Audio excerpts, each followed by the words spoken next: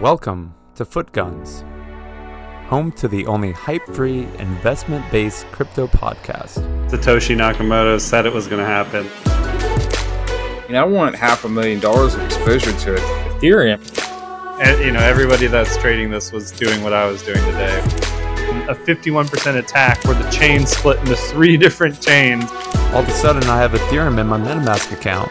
And so anything from a regulatory standpoint that stifles DeFi is bad to me. Welcome, everyone, to the Footguns podcast. This is Boomer, the global macro discretionary trader, joined by Hal, the crypto bond villain, quant guy. And this episode was recorded on September 25th, released on September 26th. So, Hal, we've got some pretty interesting things we're doing with the FG News token, and which is only available to paid subscribers. And also, we are raffling something off. Tell me more about that. Yeah, we created this really nice set of NFTs. This artist that we hired has been making them for us that are based on the Footguns theme. And I have to say I'm really impressed with the actual artwork that was created for them. And those were minted on OpenSea. If you go there and just search for Footguns, you'll find, I'm pretty sure we're the only collection that has anything to do with foots or guns. That's one thing I've never thought about, is maybe people are tuning in for a fetish involving both foots and guns as opposed to crypto. But that's funny. Yeah, there is an issue. We get a lot of feet people and we can get a lot of gun people, but it's really not what we're trying to do. We just got the term foot guns having to do with errors in code, and crypto is all about code, and it's an often thing overlooked. People like to talk about how this project's going to go up because they're going to add audio, right? They're going to add this and that, but no one ever talks about the fact that all this stuff had to be coded and could literally break, and all of it could just go to zero, basically, right? Or not necessarily go to zero, but get taken away or become unusable. But yeah, the Footguns token is really an attempt to get people to get their feet wet, right? To come in and try crypto without having to necessarily take the risk of going long Bitcoin or Ethereum or something like that, right? You get to come in, you get to read the newsletter, you get to learn about crypto, you get to see our opinions about where you could be buying into certain cryptos, and how the politics and the public have really started to talk about crypto a lot. So it's become a really interesting topic. So if you come in and subscribe to the newsletter in the next, at this point, the offer's been going on for over a month now. We're in the last 5 days. We'll send you some Footguns news tokens, and that will allow you to access the Polygon network, which is a side chain that's a little bit cheaper and faster than Ethereum, though not nearly used as much. And then you can actually, if you wanted to, you could take funds off of Polygon onto Ethereum, but that will cost you $40 or $50 right now, right? Where on Polygon, you can move things around for, I think 1/1000th of a penny for one transaction. Yeah, from a non crypto maxi person, I think this is a great opportunity to learn. We're not shilling our FG News token, although it has gone up in value. It's a great way to learn about how coins are made, inflationary versus deflationary coins, what you can do with them, and a way to go explore the environment. And hey, if you make a little money in the process, great. But it's a lot less expensive than the kind of, I don't know, what would you say the average person spends to sort of experiment on crypto? I don't know. It's a $5,000 to $10,000 upfront fee to learn important lessons. Yeah, no, there's huge upfront losses. I've lost so much money just trying to move things around, and one of the things that I learned a long time ago, which was okay, if I'm trying to use a decentralized exchange, right, I should be consolidating all of my different trades into Ethereum and then swapping out Ethereum into a stablecoin, right, rather than doing 5 different swaps into stablecoins that you end up paying all kinds of outrageous fees if you don't do things in an efficient way. And so that's what I mean, we're starting off slow at Footguns because I realize there's a lot of people that are new to crypto, so we want to like lay that foundation so that people can come in and find what they need if they're brand new. But we want to we want to go onto that journey where if you didn't understand what I just said, that 6 months from now, 7 months from now, you'll understand and you'll be telling people around you about it and excited about it, and there's just a lot going on. It's moving really fast. It's really exciting for anybody that likes to learn.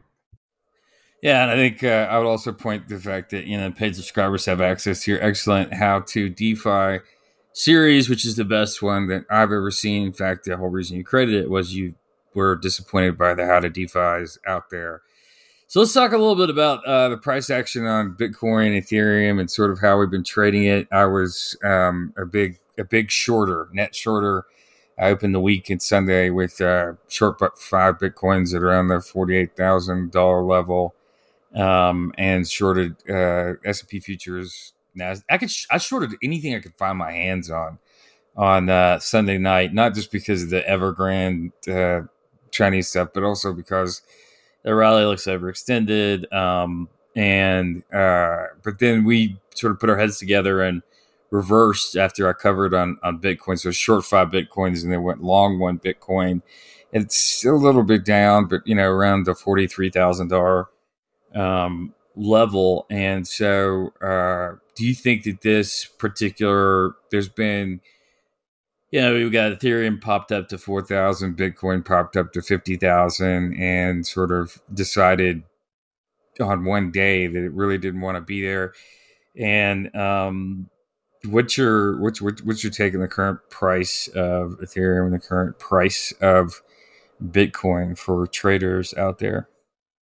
Yeah, I mean, I didn't take any part in shorting anything just because I lacked like the tools. All the ways that I could short Bitcoin through DeFi are just really expensive right now and require like multiple transactions, and so you could really, it could take you like 15 or 20 minutes to unwind the trade, right? So, and then you're trading on spot, so there's no leverage, so you're looking at giving up like 1-2% of your account on both sides, or however much money you want to put on both sides. So you have to beat 4% on spot to short Bitcoin and DeFi. It's really, really not worth it unless there's just like a giant macro short, So I don't necessarily see like a macro short right now on Bitcoin. I think we called it, when we called it, and if you missed it, you missed it. I did have someone that subscribes to Footguns. I'm actually a little jealous because someone that subscribes to Footguns had messaged me privately on Discord and was like, hey, I've had this Ethereum for a couple of years now. Do you think this is a good time to take off risk? And I was like, hey, if you're feeling overexposed, I think this is a great time. We just this was like 3 or 4 days ago. I was like, we just put out this private podcast about how we're thinking there's going to be a short-term pullback. And so that, that person ended up selling their Ethereum at like $3,200 and then buying back in quite a bit at like 2,800, and they're feeling really happy right now. So yeah, I think right now we're at that moment where the less you do is better. Unless you really want to get in this and try and do some literal day trading or week trading or something like that, the price action is kind of all over the place. My favorite thing that I've been doing right now, which is what I wrote about for the private people in the newsletter, and just to be clear, I had some people message me. I'm not calling for Bitcoin to go to $18,000 tomorrow or anything like that. I'm just saying that if you already are you're already invested, or you don't really care that much about crypto or whatever, but maybe you want to get your feet wet, like you could go on a nice exchange like FTX US, and you could put a limit buy order at $18,500, and then just forget it exists, right? And 3 years from now, if Bitcoin never goes there ever again, then you can you just take that money back and go do something else with it, whatever. there's just this thing moves all over the place. If you look back at 2017, the volatility. Even there was a run up in 2019 up to $14,000, which ended up crashing down to like seven. Or no, I know it ended up crashing down to 3,000 because of COVID. So I'm just saying anything could happen. Bitcoin doesn't scream buy me right here, right? It's also not screaming short me. So I'm feeling fairly neutral. I've had a lot of success in the last few days. Except for a couple of trades that went against me. But I've just been picking up some altcoins that are rallying. I want to talk about that. So I basically hold the same view you do in terms of this is not a big.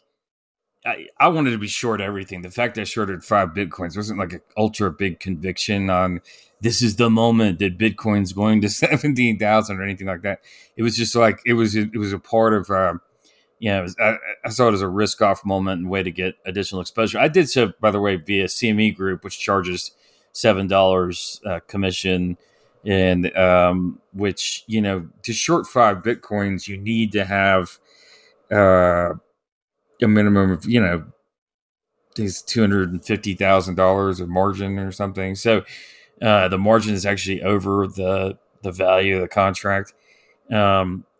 Anyway, so it is really hard to short this stuff, which is one of the reasons why I don't quite get some of the price action associated with both Bitcoin and Ethereum, because it's like if people are not taking it's trading like futures, where you have somebody who's always, every time there's a futures contract, one person is short, one person is long, and it's trading like that, but it's not that. So why is this happening? I don't really know, but I agree with you. Nothing says sell, like screaming sell, or nothing says screaming buy. What I really want to hear about now is, so I've seen in various times the hashtag abolish ICE, which I guess is the international, or I don't know what it is, the Customs and Exchange, International Customs Exchange. That's some immigration customs enforcement, maybe. I don't know, whatever it is. People want to abolish it and whatnot, but you've been successfully trading ICE. You are not an ICE abolisher. And so walk me through what's been going on with ICE. Yeah. No, I think a lot of people want to get rid of ICE because they've been deporting immigrants that have come to America that are just working normal jobs and stuff. The ICE that I'm talking about is not the International Commodities Exchange either, right? It's this thing. It's a token related to Popsicle Finance.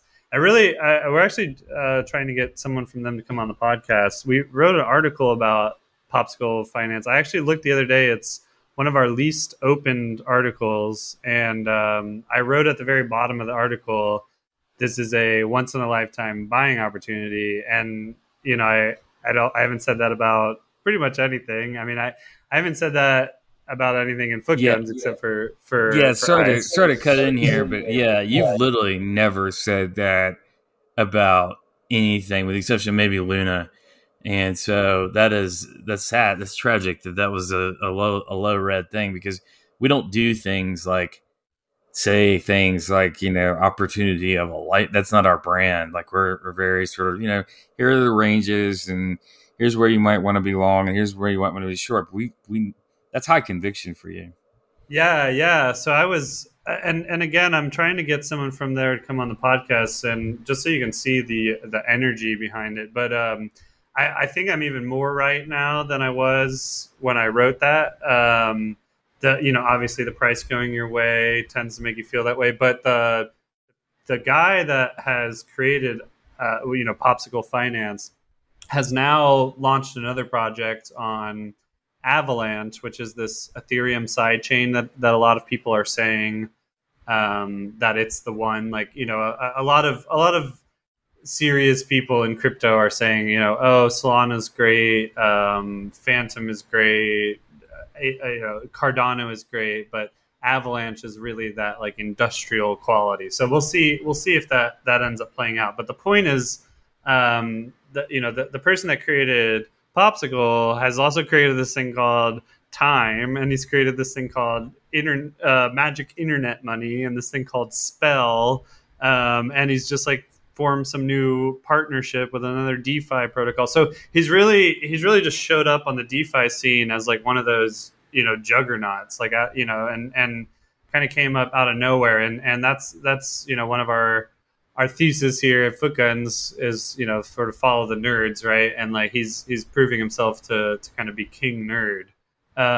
So not only did I suggest ICE, but now I'm paying attention to his other projects, and I put some small positions on and did pretty well. Someone that subscribed to Footguns that hangs out in our Discord, which there's a link to it on our Twitter, the Discord. We can put it in the in this podcast as well. You guys should come on and just chat with us. But yeah, someone linked to Spell, the project, and it went up 100% in like 4 days or something after they said that. And they were like, hey, I think Spell's going to be pretty big next month. And yeah, I mean, if you come into the Discord, like we'll actually like hash this stuff out and talk about it. And it's not just like, oh, hey, go buy this, right? It's like, let's, you know, some people have opinions about why they think it's not going to do well. Some people have opinions why it will do well, that sort of thing. So you can actually like form your own opinion and get, you know, some more information other than just like, go buy this thing, right? Like and that was the thing about the Popsicle article that I tried to do, is like I tried to lay out the thesis of why Popsicle was Popsicle Finance is the name of the website, popsicle.finance, and ICE is the token that you can buy that is attached to the project. And kind of like sushi, where if you take your sushi and you stake it, or you know, essentially lock it up on Sushi's website, you earn a percentage of Sushi's fees that they earn from trades that are made. On Popsicle Finance, if you lock up your ICE, you earn the fees that Popsicle Finance makes. And what, you know, their main product that they're basically relaunching, because that was why I wrote the article that this was a big buying opportunity, was their main product was hacked. But it was audited by two separate reputable like DeFi audit. You know, these people have audited you know, tens if not hundreds of other DeFi protocols.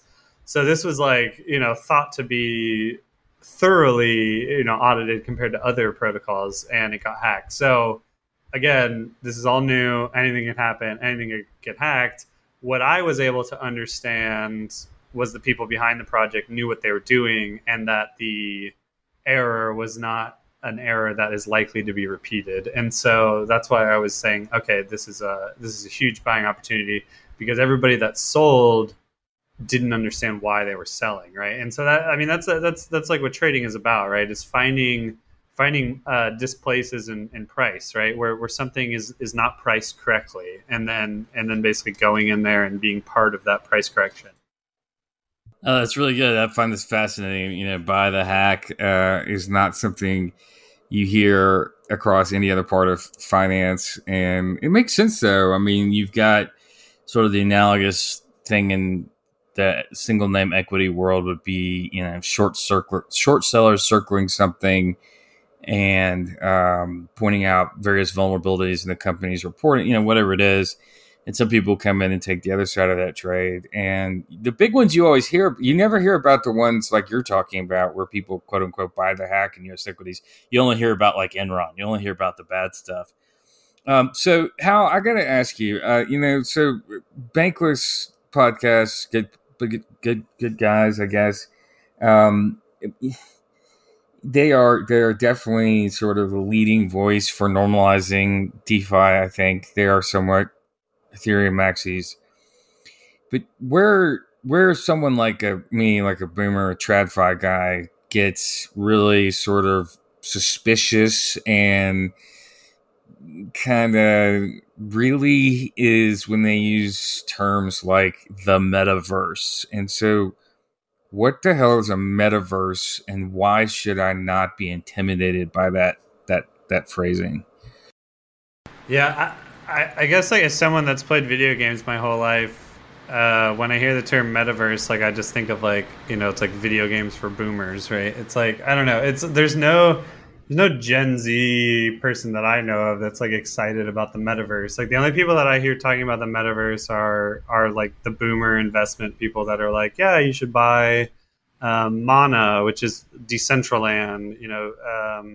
I don't know. Again, I'm all about use case, right? Like that's why I wrote the article about Axie Infinity a couple days ago, which might be off-putting to people. Like there's this like game about like cute little whatever creatures that you battle and whatnot.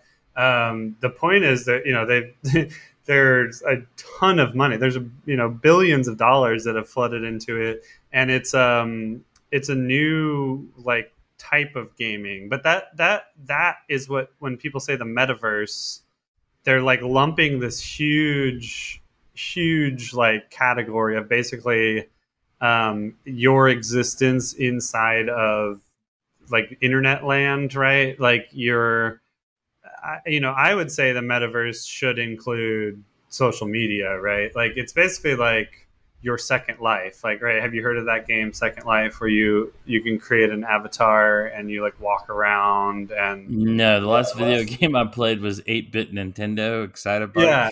So the reason anyone's talking about the metaverse and why it's like a thing people are investing in, right, and not just like a niche thing for gamers, is that Second Life, it was created, and you can go on and you basically create a character that like looks like a person or whatever. And I think nowadays you can make it look like a cat or whatever. But you can go on there and you can just like talk to other people. But at some point they introduced a market where there was a way to convert to fiat, dollars in some way. And people started paying like outrageous prices for like houses and things like that inside of the Second Life game. There's another story. I'm sure no one listening to this has heard about this. There was this game called EVE Online, where you could create like spaceships, and the thing was right, these spaceships you could actually sell in real life for money. And at one point there was a lot of money, like hundreds of thousands, if not millions of dollars invested into these spaceships. And the creators of the game like made some special monument or something like that to commemorate this like whatever, this drama event that everyone was like really not happy about. And so they all got their spaceships together and went and destroyed this part of the game, and basically just like ruined the game and took the entire game out and destroyed like hundreds of thousands of dollars worth of people's money at the same time. That is both the saddest and the coolest thing I've ever heard. Yeah. So I mean, that for me is what the metaverse is when people like talk about it. Like that would be, it would be this like I don't know, Ready Player One is another example of like just right this idea of like this, I would say dystopian future where everyone's just sitting in their houses behind their computer screens and walking around inside of a 3D space in a game rather than in real life. Okay, that makes sense to me. In other words, if you want one way to play video games is to buy Electronic Arts stock, and this is a sort of weird other way to get exposure to it that maybe if you have super specific knowledge around video games, you might understand. I thought, for some reason, and again, this is like, I think it's important to check sometimes how these things get above the high water mark that they get into your feed or through a podcast or through a tweet or something. And you see it and you're just like, I mean, I thought metaverse was some argument for Ethereum or something like that. I didn't even know it had anything to do with what you were talking about. So. Yeah. Well, I mean, people throw around people made up these terms like less than 6 months ago, right, or whatever. That's true. That's true. But that's true. Well, so I mean, let me just go a little bit to the gaming thing, because I really am bullish on the crypto gaming thing, and here's why. There's been a new, with mobile gaming, right? There was this new introduction of this idea of like pay to win, which means if I suck at this video game or whatever, but I really want to win, I can just pay money and then I'll unlock like the best, whatever I need to complete the goal, right? Which anybody that plays a lot of video games, like that, it's just the most boring thing, right? It's kind of like buying a movie and then just watching the last minute of it and being like, oh, okay, well, I guess that was the movie, or buying a movie and then watching the trailer, right? So what was invented recently in the crypto world is this thing called play to earn, right? And I won't tell you exactly like how it's used inside of crypto right now because that just goes into a rabbit hole. But let me just give you an example of like how the play to earn could be implemented in, let's say there's this website called chess.com, right? And you have like Magnus Carlsen, the best chess player in the world, goes on there frequently, streams videos of him playing chess. It's really taken off since the Netflix series came out, the Queen's Gambit. So what you could do there is you could implement this play to earn system where the people who are the lowest ranked players would essentially be paying a very, very small amount, through this cryptocurrency or something to play chess with the idea in their heads that if they could ever get better at the game and they reach some point where they're better than, a certain number of players, then all of a sudden they start earning the cryptocurrency, right? Rather than having to pay for the cryptocurrency.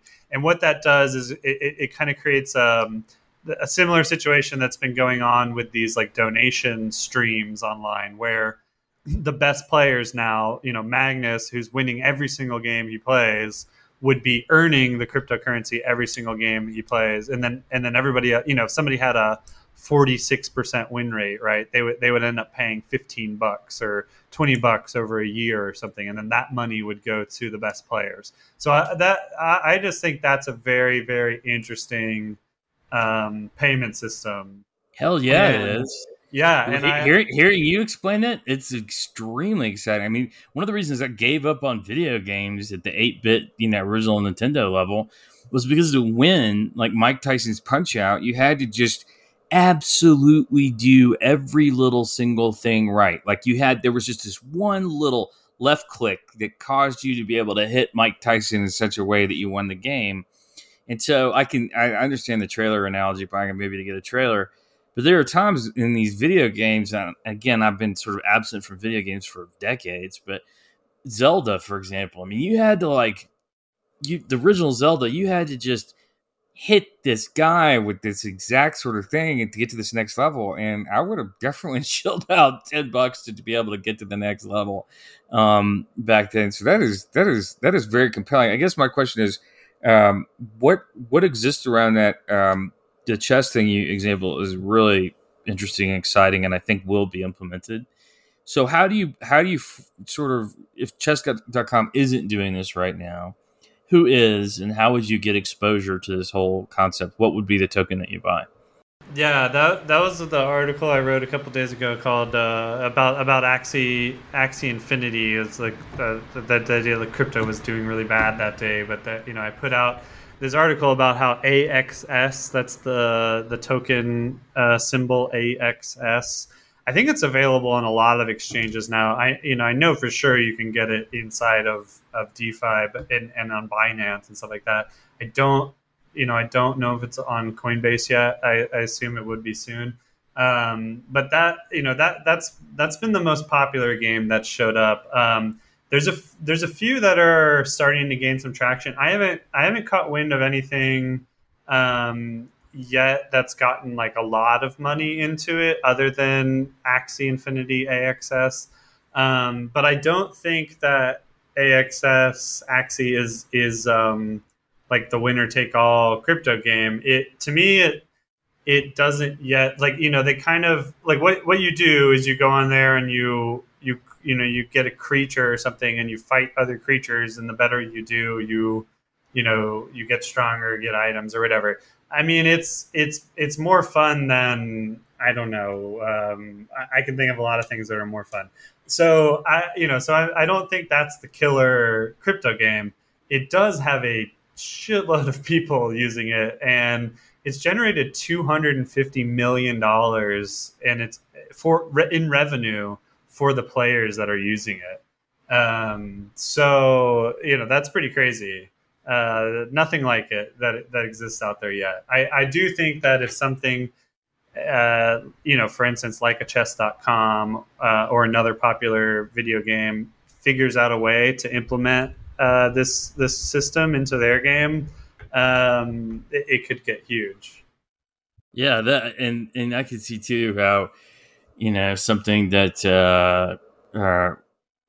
Twitter's doing the Bitcoin tips and all this other kind of stuff, so it doesn't necessarily have to be a specific token that's designed around that. But right, and the one thing that I didn't cover is there's also NFTs in the game, right? So your characters and stuff that you get in the game, you unlock items and things like that are NFTs, so you can take them outside of the game onto like OpenSea. So yeah, I mean, imagine if Twitter implemented an NFT trading system or something like that, where all the gamers are able to start trading their items or something. It could. The potential there is huge, right? But I think that's the problem with crypto is like people take that potential, and then they run off and are just like, oh well, then I have to get exposure to AXS because I need exposure to crypto gaming, right? It's like, well, why don't you just wait for the thing to come around that seems like the big winner or something like that. And then in the meantime, if you really, really need exposure, then put a small amount on. Yeah, it sounds like audio. We talked about audio in one of the private podcasts, and I have some suspicions about that. I mean, the top performing song on that is still Skrillex, who I thought died like 2 decades ago, and it's got like 6,000 favorites, and it's infinitely inflationary. But we'll see. I mean, you made a great point, which is you never know, and see, to me, crypto should not be where you put yellow bucks. It's a part of a shrewd investment strategy across asset classes. But if you really want to put yellow bucks down, then you put, a couple $100 in Audius or a couple $100 in Axie Infinity or something like that. That's where actual yellow bucks go. If you're involved with crypto and your idea of yellow bucks is buying Ethereum, then I just think that's silly. But that that's somebody.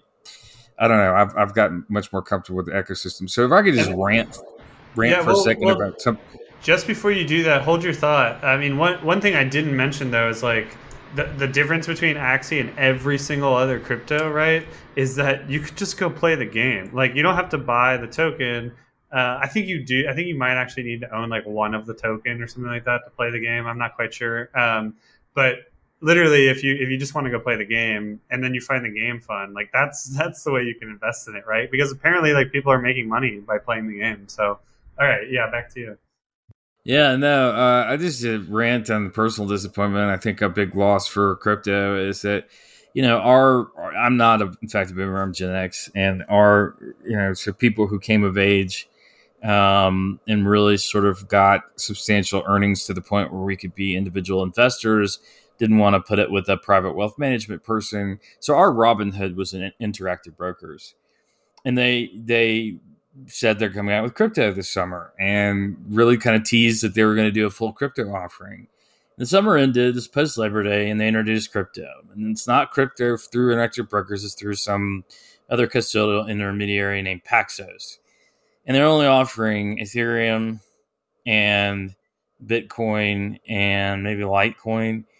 And it's just a giant disappointment to those of us who wanted to, very comfortable with Interactive Brokers. We've had, a decade of experience with it. It's extremely low cost. I mean, even here, if you're just going to trade Bitcoin or Ethereum, the prices compared to Coinbase are amazing. I mean, it's $1 per $1,000 trade in Ethereum compared to, what you're really paying on Robinhood is just free, but really costs you like $20. Coinbase is just crazy, right? So it is still cheaper, but it's just like, why did you even do this? And here's the craziest thing. I'm not approved to trade it. I've applied for approval to trade it, But you know what I am applied to approved to trade is I can go buy the futures on CME via Interactive Brokers, and I can buy 5 Bitcoins at once. So you multiply that, and the price of Bitcoin, you're talking $220,000 trade, or I could buy 50 Ethereum, so 50 times roughly 3,000. So I can go trade that all day long, but I'm not approved to trade $1,000 of Ethereum, and I have no idea why. And when you look at the volume on, I've got the thing called on my watch list on Interactive Brokers. The volume is almost nothing because I don't think they've approved anyone.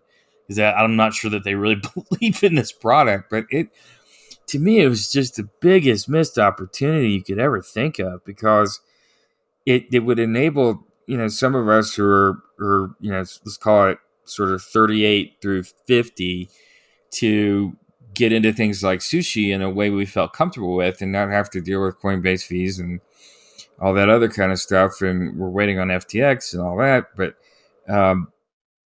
it just, what a fail, and what a failure to deliver, and what a failure for generalized adoption and crypto. And it's just stupid. And I'm really disappointed, but I don't think there's a whole lot more to say on that. But I think it could have been a great moment for crypto, where people my age and people who are earning certain dollar. I mean, Interactive Brokers requires $20,000 minimum, something like that. So people who are earning more than that when you just have a Robinhood account, and so for them to just offer this is just what a huge, absolute missed opportunity. Just switching gears back to you, I just wanted to check in and see what's going on with Badger. I know you're involved in the you're sort of in a management position with Badger and are on a board or governance. You're involved in the governance of decentralized DAO, a decentralized autonomous organization. How is that going? And I imagine that being on the board, you have to keep some stuff confidential. I'm just more interested, I guess, in the personal experience of it, and is it something that you would recommend to others to get involved in, not necessarily with Badger, but within other DAOs? Oh yeah, I think it's the most fun I've had in a long time. I mean, imagine if imagine if you're just like walking, I don't know, down some whatever the nearest large city to you is, the busiest street, and you just go into like some office building to the 15th floor and just walk into a meeting with 30 people, right? And sit down and just be like, hey, I got something to say, right? It can get wild, right? It can not work at times. It can work really well at times. But yeah, I mean, the best part is there's nobody kicks you out of the meeting, right? They might mute you or something, right? If you're just being obnoxious. But if you Who actually has the power to mute? Well, yeah, that's a good question. At this point, a lot of people, and it really depends on the community, right? Not every DAO is built the same, right? And actually, that's part of why I've become a part of Badger. Is Badger's really going after that question of what exactly does decentralized and autonomous mean, right? And organization, right? Because I mean, decentralized finance is expanding so quickly in every direction. So which direction do you take? And then there is no like strict definition of like what decentralized means, right? One example would be, if everybody that was in charge of the DAO all was within the same jurisdiction, right? Like that's not very decentralized because you run the same regulatory risk, right? Where if you were to decentralize something so that, you had someone in the United States and Germany and Japan and Africa, Russia, whatever, then, you've decentralized the regulatory risk, right? So then how do you actually do that as, users' funds? There's I think last time I looked, there was like $750 million locked in the Badger protocol, right? So how do you protect those funds while advancing the protocol, and protect the funds from yourself, from other people, from governments, from hackers, it's a huge challenge. It's really fun to be a part of. It's awesome to see it be successful. What if somebody's listening to this and says, gee, I'd love to be on the governance council of a decentralized project. What was the first step that you took to put you on that path? Oh, I mean, for most crypto projects that are DAOs, right? They're going to have some way, like a forum. A lot of people use Telegram and Discord. In Badger's case, they use Discord. So for me personally, I joined their Discord, and I mean, I spent, the project only started taking off. Like, I think it launched last December, started taking off in January. And so I was in there, like in their Discord from the beginning, and just talking to people about the project, raising concerns that I had, talking to people about other things in crypto, about Bitcoin, and just really getting to know everybody in there. And then eventually, like once I learned enough, I started expressing pretty strong opinions about certain things they were doing and certain directions I thought that they should be taking and things like that. And eventually, some people were just like, "Oh, cool! If you want to tell us what to do, why don't you actually start taking on some of that work yourself?" And I haven't done a whole lot other than write a couple of documents for them and then do a bunch of research on. I've done a ton of research on different things that that they're proposing and things like that, and then expressing my opinion about those proposals. So yeah, I mean that ends up being like quite a lot of work to form an opinion about what other people are working on and be critical on their work and stuff like that. They don't want to hear people just like telling them that they don't like what they're doing or whatever. They want to hear people being, actually giving them some things that they could actually work on, and then not just that. Then like, okay, now you be a part of like, how do we actually get that work done? Like you got a lot. It sounds like you got a lot. You have to log a lot of miles in Discords and figure out which DAO you want to be a part of in order to do something like that, and really do your research and focus on a whole lot of interactions. And anyway, wish everybody a very happy Sunday. This has been Foot Guns recorded on September 25th, 2021, and for release tomorrow on Sunday, 9/26/2021. Thank you for your time, Hal. Thank you, everyone, for listening. Please go subscribe to our newsletter. That's foot.substack.com. And we'll be back later in the week, and we'll do this all over again.